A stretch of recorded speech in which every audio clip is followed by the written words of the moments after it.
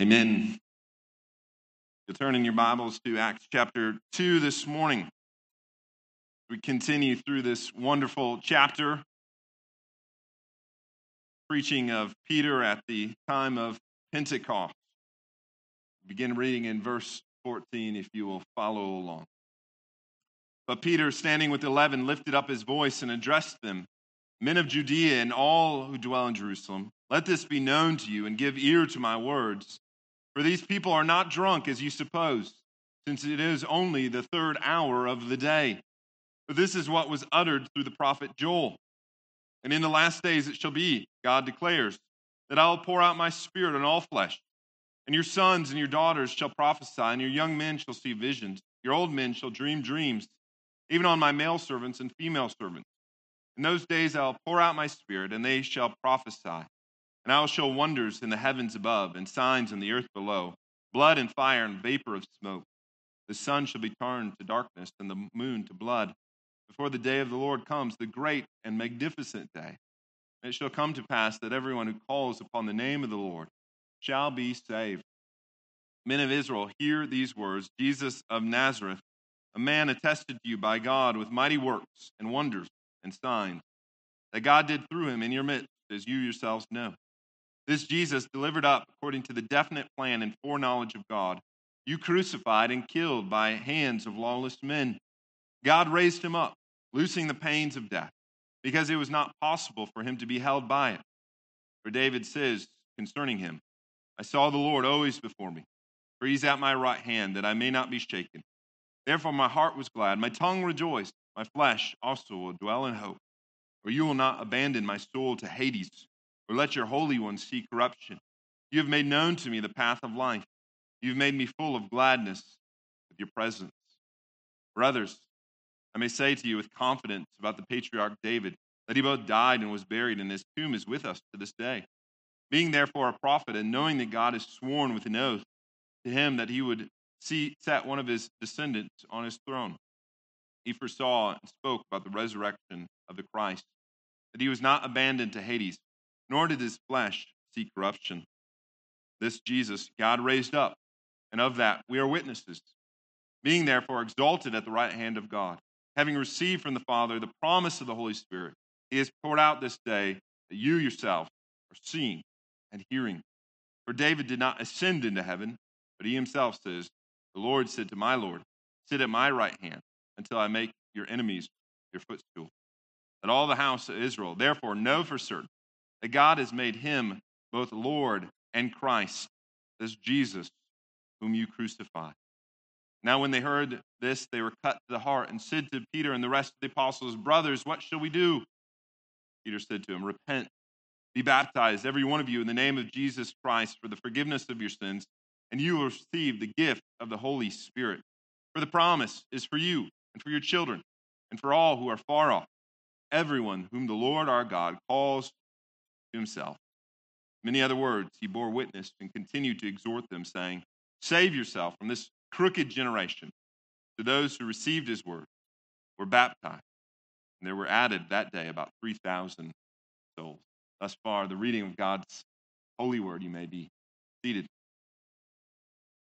A course in seminary that all seminarians must take is homiletics. It's a fancy word for preaching, a preaching class. So that you can learn to talk good and preach good, real good. That's why this California boy went to seminary in the South, so he could learn how to talk proper English.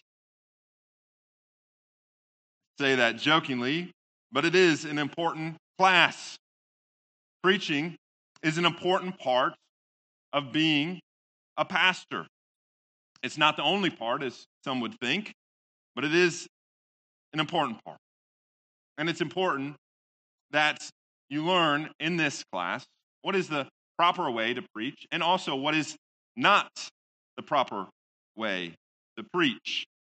At some point in every preaching course, every homiletics course, the professor will say to these young seminarians often, I know you all have your favorite pastors, your favorite preachers, those that you've grown up with, those that you've listened to on the internet, But do not, I repeat, do not try to be like them.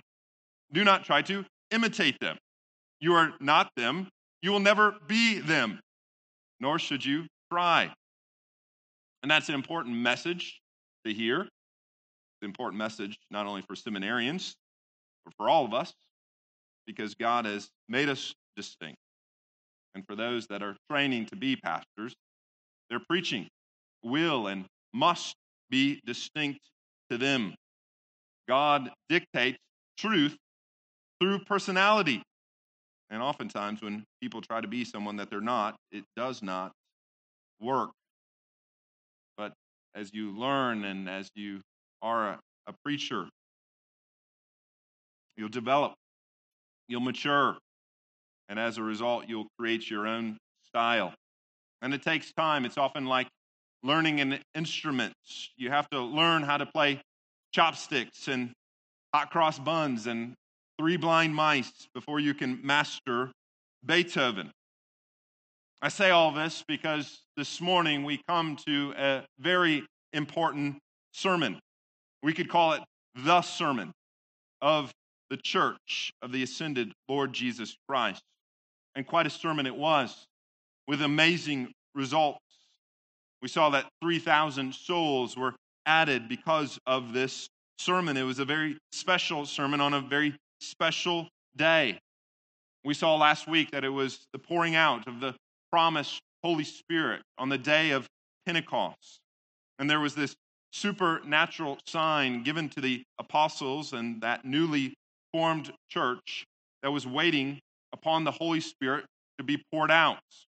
Now that it was poured out, it was go time. It was time for the new covenant church to go about their ministry. And I find it very fascinating that the new covenant church was formed because of the preaching of the word. And the church still needs preaching and preachers. The Christ exalting, scripture expositing, Holy Spirit illuminating preaching.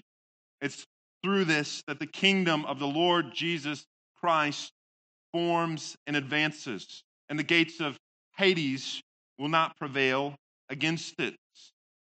There is very much a spiritual act of God when the word of God is preached, not unlike what is taking place this day. And you might ask, where is it that the apostles, where is it that Peter learned to preach?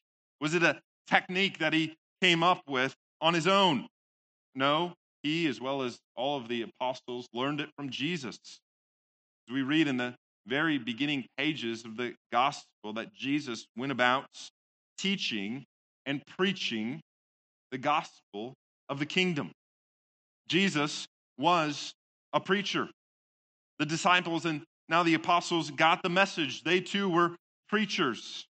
And so Luke records for us 15 sermons in the book of Acts, and this being the first. And from it, we can learn much about preaching in general, and more specifically, the message of the preaching. And so we want to look at that this morning.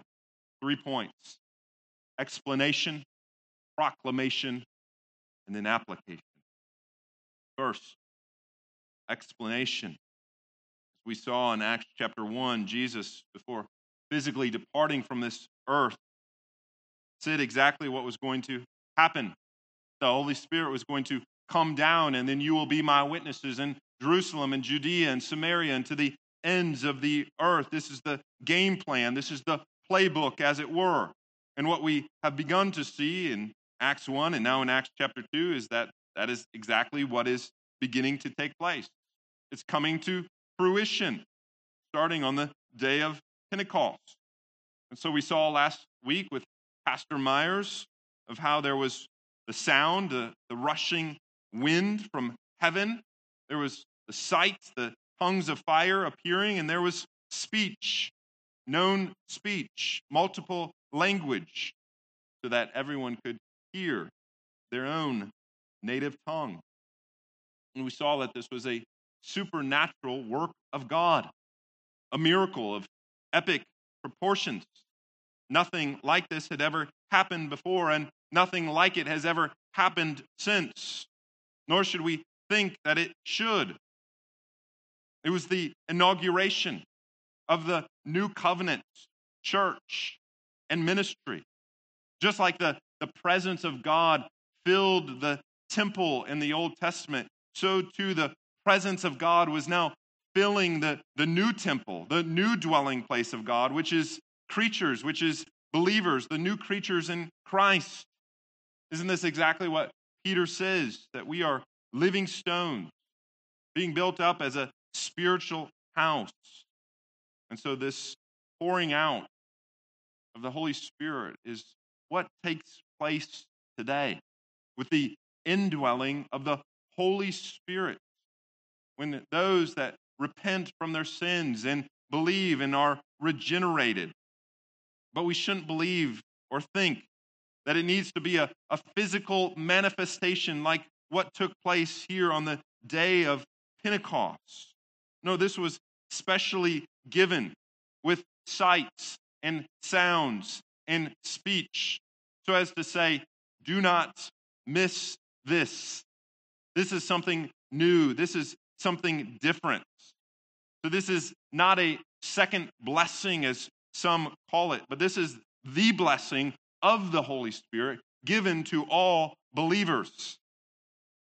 In fact, we will see something very similar to what happened on Pentecost, happened to the Gentile converts in Acts chapter 10, which again is a demonstration that this wasn't just a Jewish blessing, but this is a blessing to all believers, Jews and Gentiles, men and women. And so this was given as a sign of this outpouring of the Holy Spirit. And you would think that after all this visual and sensory evidence, that there would be no confusion about what was taking place, but yet we read that there was. There was even some that were mocking and saying that these disciples were drunk. They were filled with new wine, that they were stumbling over their words. But Peter, as the representative of the apostles, stands up and gives explanation that day of what took place, which demonstrates that signs and miracles by themselves are not self-explanatory. No, they need explanation, specifically the explanation of Scripture. And that's exactly what Peter does. We see that in verse 14. It says, Peter, standing up, addresses the crowd, essentially addresses all of Jerusalem, all that were gathered, all that came because they heard something was taking place. And so Peter gives explanation of what is happening and what is taking place. Now, we should not bypass the significance of this, not only in the church, but specifically in the life of Peter. Remember, this was the man that just days before had denounced Jesus not once, but 3 times. And as John Chrysostom, the 4th century church father, said, he did so at the voice of a damsel, at the voice of a little servant girl. And yet this was Peter, supposedly the rock. But at that moment, Peter looks about as rock solid as water. And yet, what do we see now? No, we do not see Peter the denier. No, we see Peter the preacher, Peter the proclaimer, Peter the one that stands up in front of all Jerusalem and clearly identifies as a follower of Jesus Christ. And it's a beautiful thing, isn't it? It demonstrates that there is redemption despite our sin. That God is the God of second chances and of 1,000 chances. That God does not cast us off because of our failures. And he actually can use our failures. He can even use our sin for his own service and for his own glory. Peter, no doubt, learned about grace and mercy and forgiveness because of his denials in no way that he would have otherwise known if that hadn't happened. And as a result, he could be that much louder of a proclaimer of God's mercy and of his grace as he does that day. And second, doesn't this demonstrate how powerfully God sees us who we will be and not necessarily who we are? Remember, Jesus named Peter the rock long before he was such. But now what we see in Acts chapter 2 is Peter being that rock, being that pillar of the church that he was called to be. How did he become that? How does he stand up that day and become a bold preacher? How does he go from being a denier to a proclaimer of the Lord Jesus Christ? Was it just because he found his courage like the lion in the Wizard of Oz? No, it's because he was filled with the Holy Spirit. The Spirit makes us to be men and women that we would by no means otherwise be. Spirit does a mighty work. And therefore, we need to pray for that, don't we? We need to pray for the Spirit, that the Holy Spirit would have his way with us, that he would mold us, that he would shape us, that he would use us for his glory. We need to pray that for each other. We need to pray that for our children. We need to remember that Peter wasn't always a Peter, was he? And neither will our children without the Holy Spirit. But by the Holy Spirit, they can be wonderful disciples and followers of Christ if the Lord would do such a work in them. It's a mighty act. You should not see Peter here. You should see the Holy Spirit using Peter to do what he does that day. And what Peter does is he gives explanation of what took place. Peter simply says these people are not drunk like many were saying. He even says it's the third hour of the day. In other words, it's 9 a.m. in the morning. It's a little early to be drunk. Doesn't even make sense. But it's interesting that Peter spends very little time refuting those that were clearly trying to dismiss what was taking place as anything other than the work of God. And I think there's a lesson there, especially in our highly divisive days. But rather, Peter spends his time on is not refuting them, but rather saying this is what is taking place. Peter says you should not be surprised because the prophet, that wonderful prophet with a very good name, the prophet Joel, says, maybe it doesn't say that, but it should say that. The only critique I would have of Peter's preaching that day is this aspect of Joel. Joel in Joel chapter 2 says that there will be a sign given. The prophet Joel says there will be a sign at the end times, that the Spirit will be poured out on all flesh, upon sons and daughters, on men and women, and supernaturally they'll be given prophecy and visions and dreams, and God's revelation will be given to the church. It's a message of fulfillment. No longer will there be types and shadows as there once were in the Old Testament. No, we now have Christ. And that message of Christ needs to go to the ends of the earth. Why? Well, Joel says it very clearly, because the end is coming.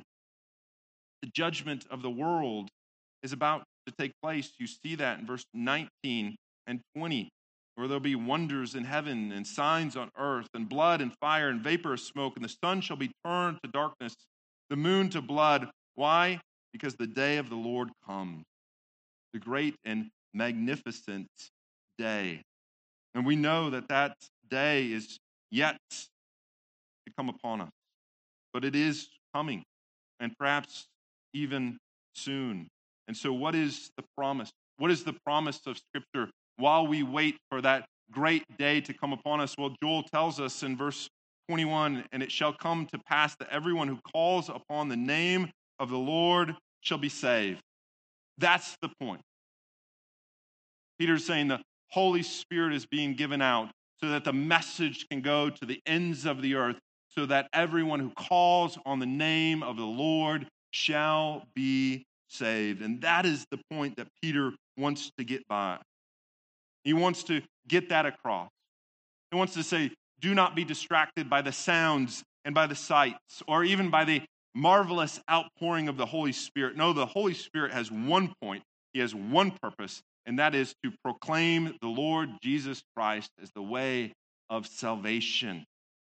So Peter, therefore, launches in, after giving an explanation of that day, into the proclamation of the Lord Jesus Christ. And we see that in our second point, beginning in verse 22. He says, Men of Israel, hear these words, Jesus of Nazareth.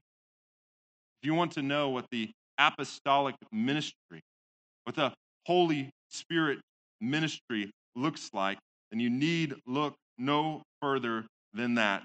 It focuses upon Christ. Hear these words, Jesus of Nazareth. If you've been part of any of our new member classes that I've taught, then you know that the very first class of that new members class is on the gospel. And we use this text, this preaching of Peter at Pentecost, to talk about the gospel, because I know of no better text that so clearly focuses on the essence of the gospel. That scripture that says, here is the gospel. It is the Lord Jesus Christ. And we focus upon the person and work of Jesus. And the same is true today. If Peter was able to stand here, if the same Holy Spirit that was preaching through Peter today would preach through me, I would say to you, men and women of Smyrna, hear these words, Jesus of Nazareth. Focus upon him. Put your thoughts and hearts and direct them towards Christ. That this Christ was attested by God through mighty works, through wonders, through signs that God did. But he was also killed by the hands of lawless men. Not as a mistake. No, as Peter says, according to the definite plan and foreknowledge of God. He was crucified and killed, and he was buried. Peter goes on to say that's not the end of the story. Death would not, does not have the last word. But rather, you see in verse 24, Peter says, God raised him up, loosing the pains of death, because it was not possible for him to be held by it. That is the main point of Peter's sermon, that Jesus is resurrected from the dead. He is not dead, but he is alive. And Peter goes on to explain why. He says, how do we know this? Well, because David told us. And I find that very interesting, very fascinating, perhaps. Peter doesn't say, believe this because I told you so. Peter says, believe this because I'm the chief apostle. I'm the pope of the church. Whatever I say goes. He says, no, believe these things because this is what Scripture has told us. And he quotes Psalm 16 here, which, interestingly enough, our women of the word on Tuesday morning just studied Psalm 16. Almost like we planned it. But Peter here says, David told us, gives us sure hope of the resurrection.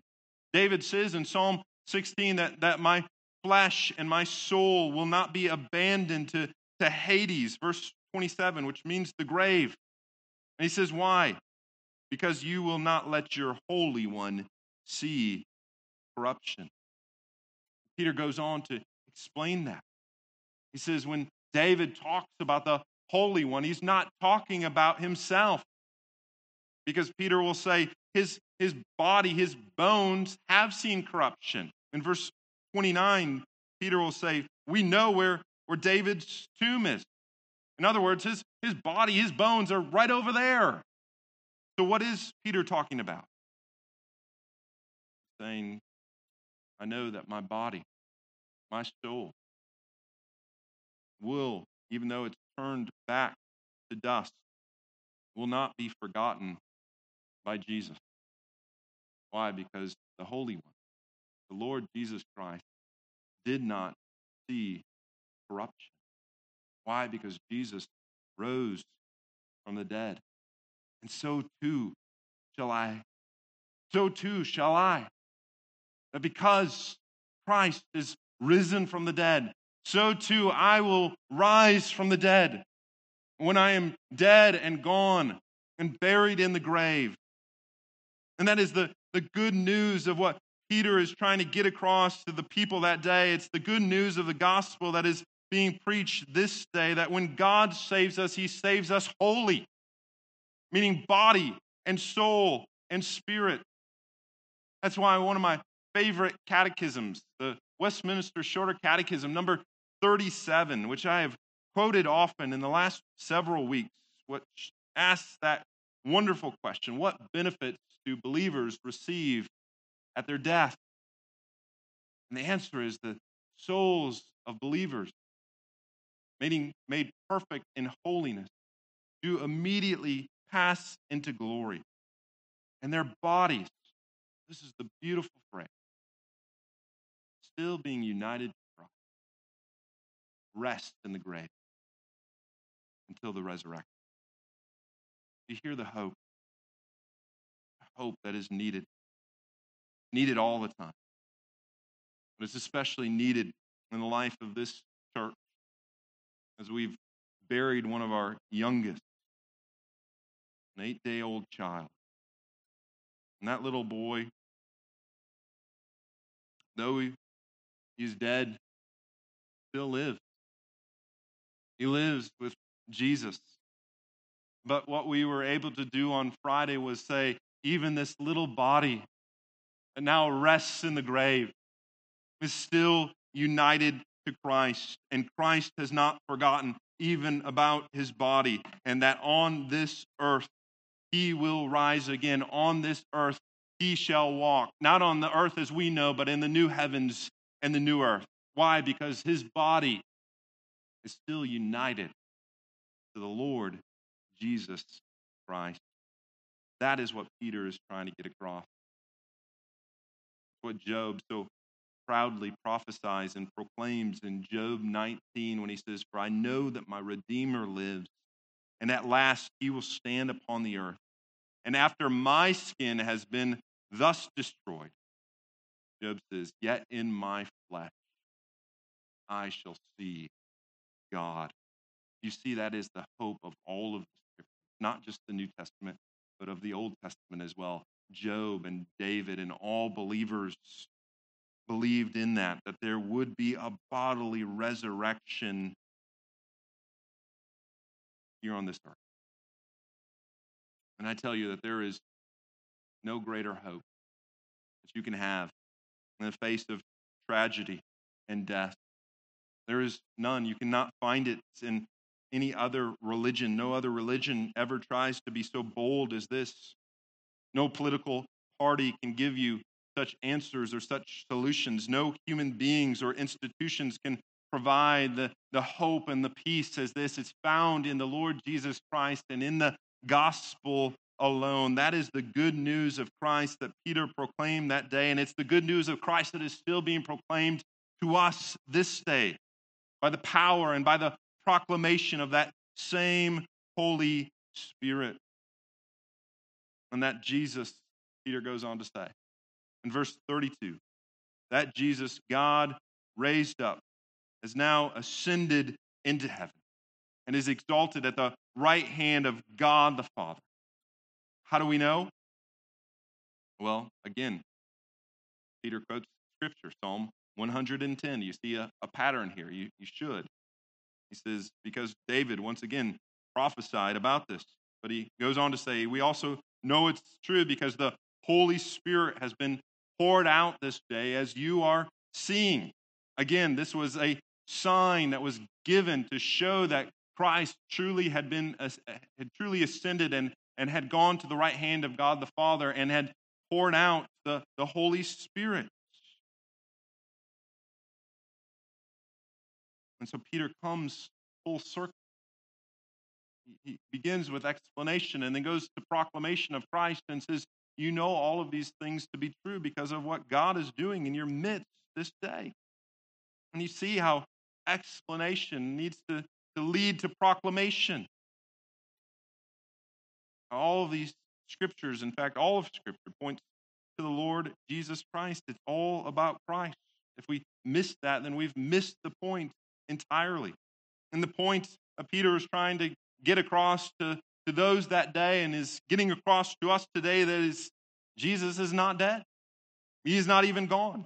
He is alive, and he is here, and he's doing a work in their midst and that day in Jerusalem, a work in our midst in this day, here in this place, by the power of the Holy Spirit. And the question that needs to be asked is, we're going to either be for or against such a work as this. That is the choice. We're either on one side or on the other. And so that leads, third and finally, to the application. Peter summarizes it there in verse 36. Let all the house of Israel therefore know for certain that God has made him both Lord and Christ, as Jesus whom you crucified. That's the takeaway, as it were. And he essentially says you cannot come to any other conclusion. This Jesus who is attested through signs and wonders, this Jesus who was delivered up by God, that was crucified by the hands of lawless men, this Jesus who is raised from the dead and has now ascended and is exalted at the right hand of God the Father. God has made him both Lord and Christ. In other words, you cannot be indecisive when it comes to the Lord Jesus Christ. You cannot be in the middle of the road. You cannot be agnostic, as it were. You're either against or for Christ. C.S. Lewis has this famous quote, and I quote it in the new members class, but it bears worth repeating. Lewis says, to say I'm ready to accept Jesus as a great moral teacher, but do not accept his claims to be God.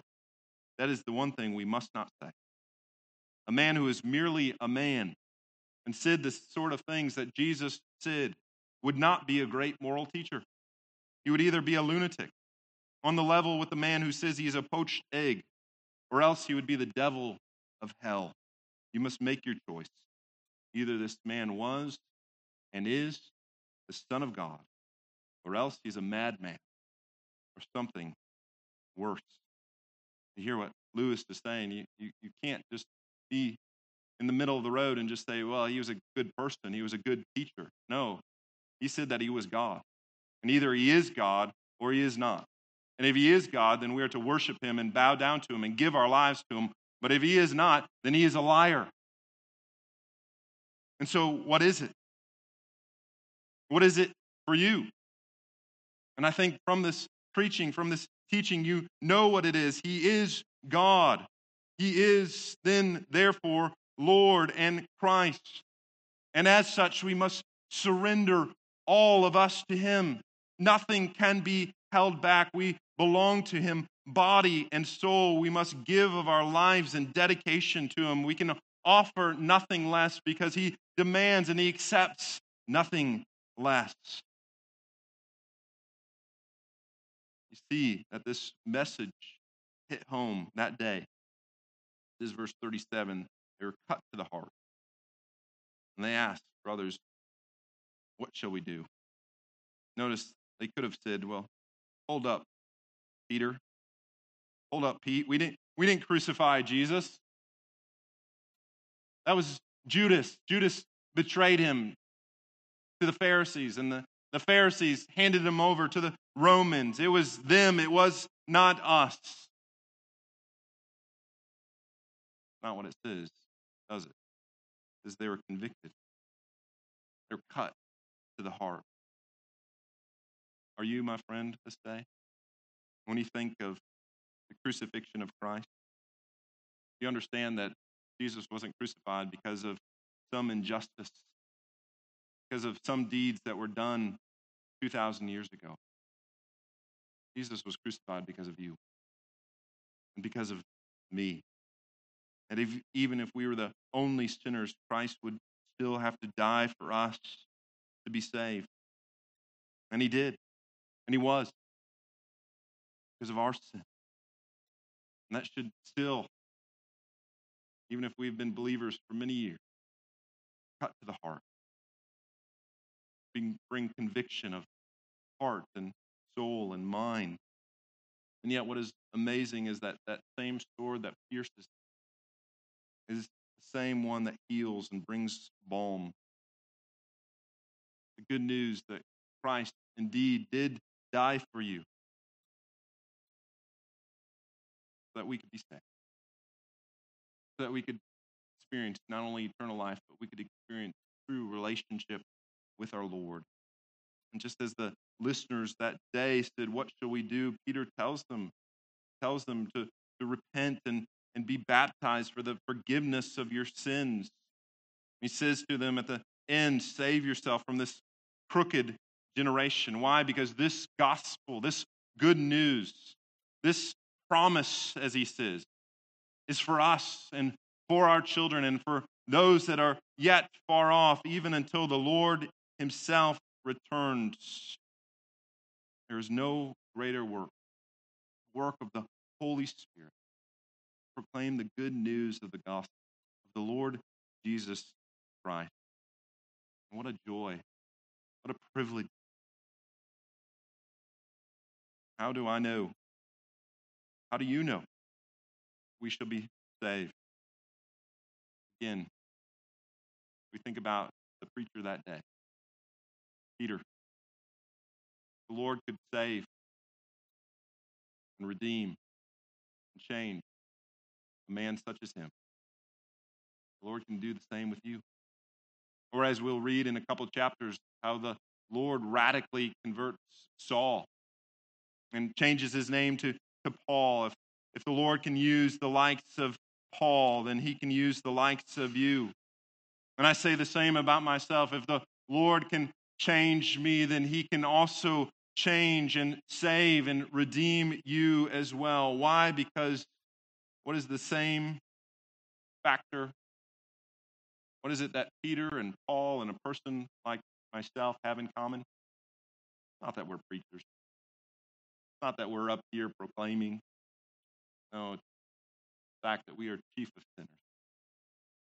We're saved by the Lord Jesus Christ. And the same for you. Christ came not to call the righteous, but sinners to repentance. And we see that 3,000 believed that day and were saved. How about this day? Will you believe? Will you be saved? Will you be numbered among that crowd? When Jesus returns, will it be a day of judgment or will it be a day of redemption? Is Jesus both your Lord and Christ? Has he saved you? And if he has, is that being demonstrated in your life? Is he the Lord over your body and over your life and over your existence? Peter preached a glorious sermon that day. A sermon that is still being preached this day. This sermon is probably not as good as Peter's was, but it's no less glorious. Why? Because it's about the same Jesus Christ. And it's never about the preacher.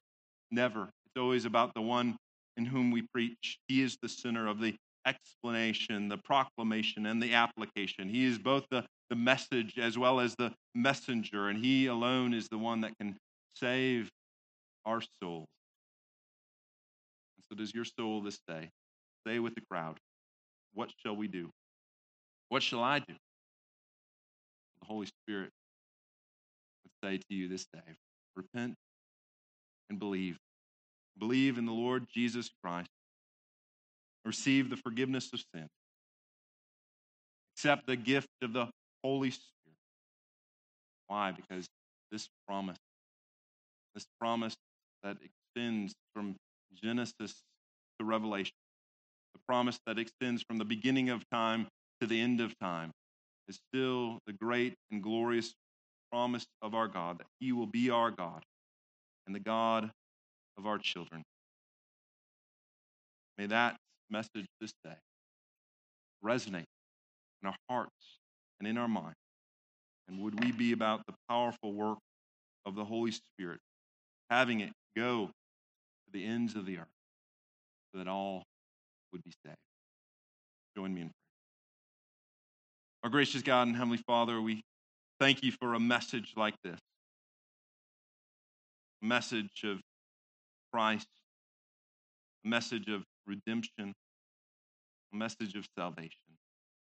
Lord, we pray that it would never grow cold or old, that we would again and again be amazed at your redeeming grace, that would save the likes of us, that we would focus our hearts and our minds on the Lord Jesus Christ, on the glorious good news of the gospel that is given to us again.